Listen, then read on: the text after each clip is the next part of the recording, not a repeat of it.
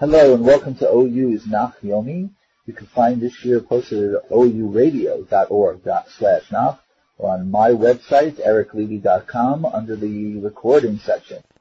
Hi, this is Rabbi Eric Levy. I am pleased to bring to you the 12th and final chapter of the book of Daniel. The angel who has been talking all the way from chapter 10 continues with his revelation, but his viewpoint now shifts to the heavens, to the supernatural side of the history that will occur in the age leading up to and extending into the Messianic days. Uva'et hahi ya'amod Michael asar hagadol ha'omed al b'nei amecha, v'hayeta et tzara asher lo nihyata mi'od goy. Ad ha'et hahi, uva'et hahi yimalet amecha kol ha'nimtza katuv b'sefer. At that time, Michael, the great officer, clearly this angelic proxy who proxies for the nation of Israel, which is interesting because there's also this idea back even into the Torah's time, and the Ramban talks about this, Nachmanides talks about this, that Israel has no proxy. All the other nations are given proxies, but Israel has no proxy. At least according to this, there is a certain amount of proxy going on with this archangel Michael. In any event, he will stand up for, or perhaps stand in attendance before, the people of your nation, and it will be a time of trouble, the like of which was not known from the days you became a nation until that time, Etahi, which apparently means the time of troubles, which were just related in the previous apocalypse by this angel. It's also known as the time of wrath, since it was a great deal of troubles and God was angry at his people. Continuing on with the verse, and at that time your nation will escape anyone who is written in the book.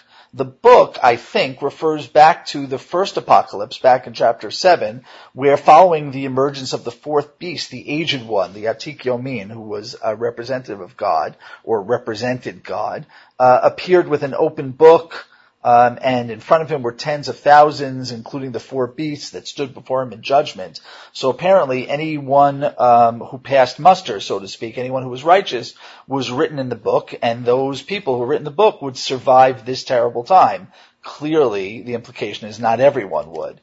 V'rabim mishenei admat afar yakitzu eila l'chayei olam ve'ela l'charafot l'diraon olam. And many of those who are sleeping in the ground and the dirt would awaken, these or those to an eternal life, and others would be for everlasting scorn and abhorrence. This is the only verse in the entire Tanakh which talks unambiguously about the fact that there will be resurrection from the dead in Messianic times. All other mentions, including Ezekiel's dry bones, all of them can be seen as metaphors and figures of speech. This passage, then, either says one of two things. Either it says that those who are written, well, the one thing it says for sure is that those who are written in the book will be resurrected for an eternal life. The question is, what about the others? So either it means that the others will continue lying in their graves, that is, they're the ones who will not be resurrected, and as such will be objects of derision and abhorrence, or that the latter type of people will also be brought back from death, but for an exceedingly terrible consequence, for pain and suffering. I prefer the former interpretation, as the latter interpretation seems cruel. It just seems cruel to raise one from the grave for everlasting punishment and suffering. I don't think that's what the verse is saying, and I don't think that's a very Jewish idea in general. Rather, the ones who merit it will come for that eternal life, and the ones who don't merit it simply will not rise to enjoy the fruits of Messianic times. V'hamaskilim yazhiru kizohar harakia u'matzdikei harabim kakochavim la'olam va'ed. And the teachers, or the ones who have understanding, will shine like the shining objects in the skies, and those who guide the populace to righteousness will be like the stars forever and ever. I guess they shine even brighter. These maskilim, I think, are the same, not just general wise people, but they're the same as the people who were mentioned in the last chapter. If you remember, they were the ones who taught others and led others in the way of sticking to God in the face of, and in fact in sedition of, the growing apostasy, which was supported and fomented by that northern king. It's not clear here, however, if this is a continuation of the idea of the previous verse, that is resurrection, and how these maskilim will come back after the resurrection and benefit and shine very brightly, or if we are going back in time to the actual days of wrath to say that these people will shine despite those troubled times of wrath. Vata Daniel sitom hadivarim v'chatom hasefer ad 8 kates yeshotatu rabim v'tir behadat. And you, Daniel, close up these words and seal them in the book until the end of time, when many will search around, meaning they'll search for wisdom, they'll search for meaning, they'll search for answers from God, the Word of God, and the knowledge will become prevalent, or knowledge in general will become prevalent. Which means, I think, that is, what he's telling Daniel is to wait for the book, which has all of this apocalypse, all of these messages, to become relevant in the end of time, when people will come asking, and then the book will help them to understand. That is, if you reveal it too early, then there's no benefit whatsoever, because they're not in those times, so they're not looking for any of these answers. As Ibn Ezra points out, this is very closely connected to the idea in chapter 8 of Amos, with its famous passage, Lo ra'av lalechem v'lo tzam alamayim ki'im l'shmoa et divrei Hashem. There will not be a famine for bread, nor thirst for water, but for the fact that people are looking to hear the word of God, which will not be there. But here, the people wander around searching for the word of God, and they will find it. How will they find it? That is, Daniel is commanded to, he's given a commission to write this book, which will be open for those searchers when they start to make that search. V'ra'iti ani Daniel v'hinei shenayim acherim omdim echad heina l'sfat hayaor v'echad heina l'sfat hayaor. And I, Daniel, saw and behold, 2 others, apparently angels as well, standing, one on one bank of the river and the other on the other bank of the river. Remember, Daniel himself is standing by the Hidekel, by the Tigris River. He did have people with him, but when the angel Gabriel, or whoever this linen-clothed angel was, the first angel, the rest of his companions ran away. Vayomer la'ish levush abadim asher mimal limeimei hayaor an matai ketz hapilaot. And he, apparently one of these angels, or perhaps together as a single kind of an angelic chorus, said to the man dressed in linen, who was the angel, of course, telling Daniel all the apocalypse. As I said, it may be Gabriel, although he's never so identified, who is standing above the waters of the river, quote, until when will this wondrous thing come to an end? So either Gabriel, first of all, just talking about Gabriel and why it says that he's standing above the water, either he's actually hovering above the water, sort of supernaturally, or he's standing upstream. I like the more miraculous of the two. I think it's a bit more fitting for the Gabriel type character. Now, let's talk about this wondrous thing. I do not think that it refers to the whole apocalypse, although some commentators do. But I think it refers specifically to the devastation of that the northern king brings, the devastation of the temple, the setting up the desolating, terrible idol. In fact, it says specifically in chapter 11, Va'al el elim yidaber niflaot. He will speak haughtily or too wondrously against the gods. So the word niflaot, which usually has kind of a positive meaning in Tanakh, here in Daniel very often has a negative meaning in Tanakh, and certainly I think in this context. Now, why do these angels ask this question? That is, and why are there specifically 2? That is, what's the whole scene? So, I would like to say that the reason why there may be 2 is because oaths, that is, when you take an oath to God, we will see that this apocalypse-telling angel, that is the primary angel, this angel may be Gabriel, is going to make, and therefore it requires 2 witnesses. And why do they need to ask this question? It's kind of a setup, because the heavens, so to speak, want to transmit God's commitment regarding the duration of this intolerable situation, of this northern king's destruction of the temple, or his defiling of the temple, that it simply won't last too long of a time.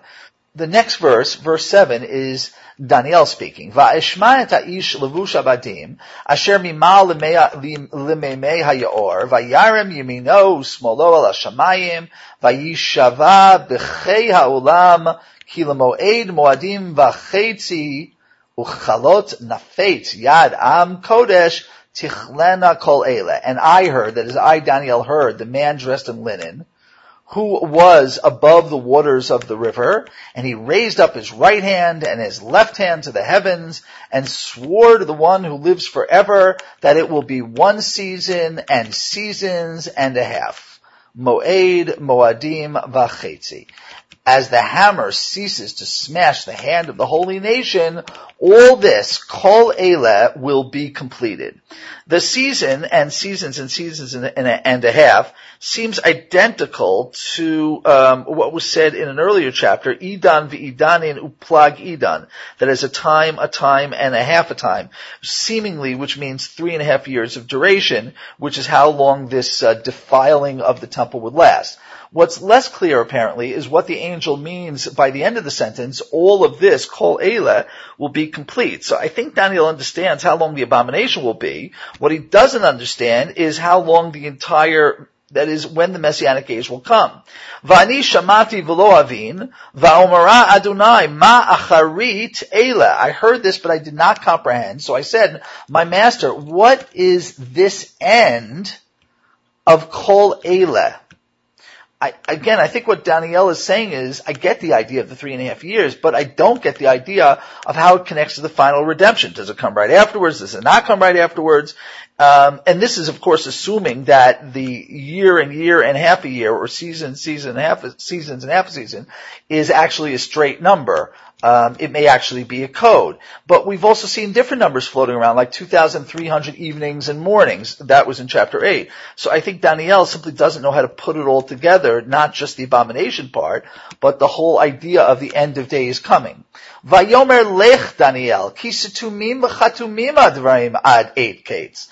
But he, the hovering angel, said, go Daniel, because these things are closed off and sealed until the end of time, which is, of course, a very polite rejection. He's telling Daniel that he won't tell him. But the angel does say the following, Yitbararu vayitlabenu v'yitzarafu rabim v'hirshi rishaim v'lo yavinu kol rishaim v'maskilim yavinu. The populace will be selected, meaning only a select portion of them will make it through these troubled times, probably, and they will be cleansed and purified, and the wicked will be vilified. That is, they will be demonstrably shown to be wrong, and they won't understand, which means they won't understand what's happening to them, or they won't even understand why they're wrong when it becomes clear to everybody. But the maskilim, which again is either a generic wise people, or I think specifically those who will lead and teach the word of God in the face of adversity and apostasy, they will understand.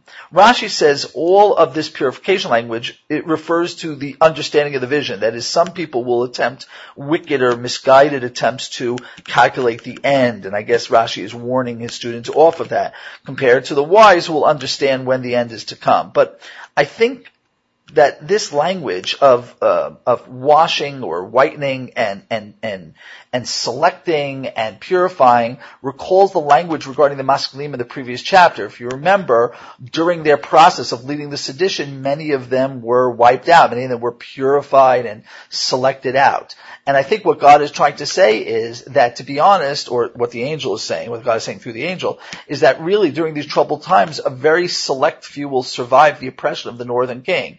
And it's the same in many eschatological visions and prophecies, where there is a cleansing period in the days that precede the end. In Isaiah, he has an idea of only the 10% will survive, and then only a tenth of that, and whoever's left over, they will deserve to see the redemption. Ume'et Husar atamid v'lateit shikut shomem yamim 1290. And from the time the daily offering it was canceled and replaced by the desolating abomination, which is this disgusting statue that was put up in the temple, it will be 1,290 days. Now, assuming yamim means days and not years or longer, as it often does, that would point to perhaps, and if it does mean years, that would point to an exile after the temple is restored, which is what Rashi argues, and many later commentaries argue. but how this number 1,290 connects with the earlier number of 2,300 evenings and mornings from chapter 8 is not clear. Ashrei hamachakeh v'yagia liyamim 1,335. Blesses the one who waits. He will make it to day number 1,335. And according to Rashi, since Yom is a year, that means that since it's 45 larger than the number from the previous verse, that means from the first appearance of the Mashiach till he disappears and returns again will be 45 years. Once again, Daniel is told that he will not see any of this in his lifetime, but he will see it when the Mashiach comes. Ve'ata lech laketz v'tanuach v'ta'amod l'goralcha l'ketz hayamim. And you go and rest, meaning go to your death, go to the grave until the end, laketz, and then you will stand up for your lot, meaning you will be resurrected and you will get what you deserve at the very end of these days.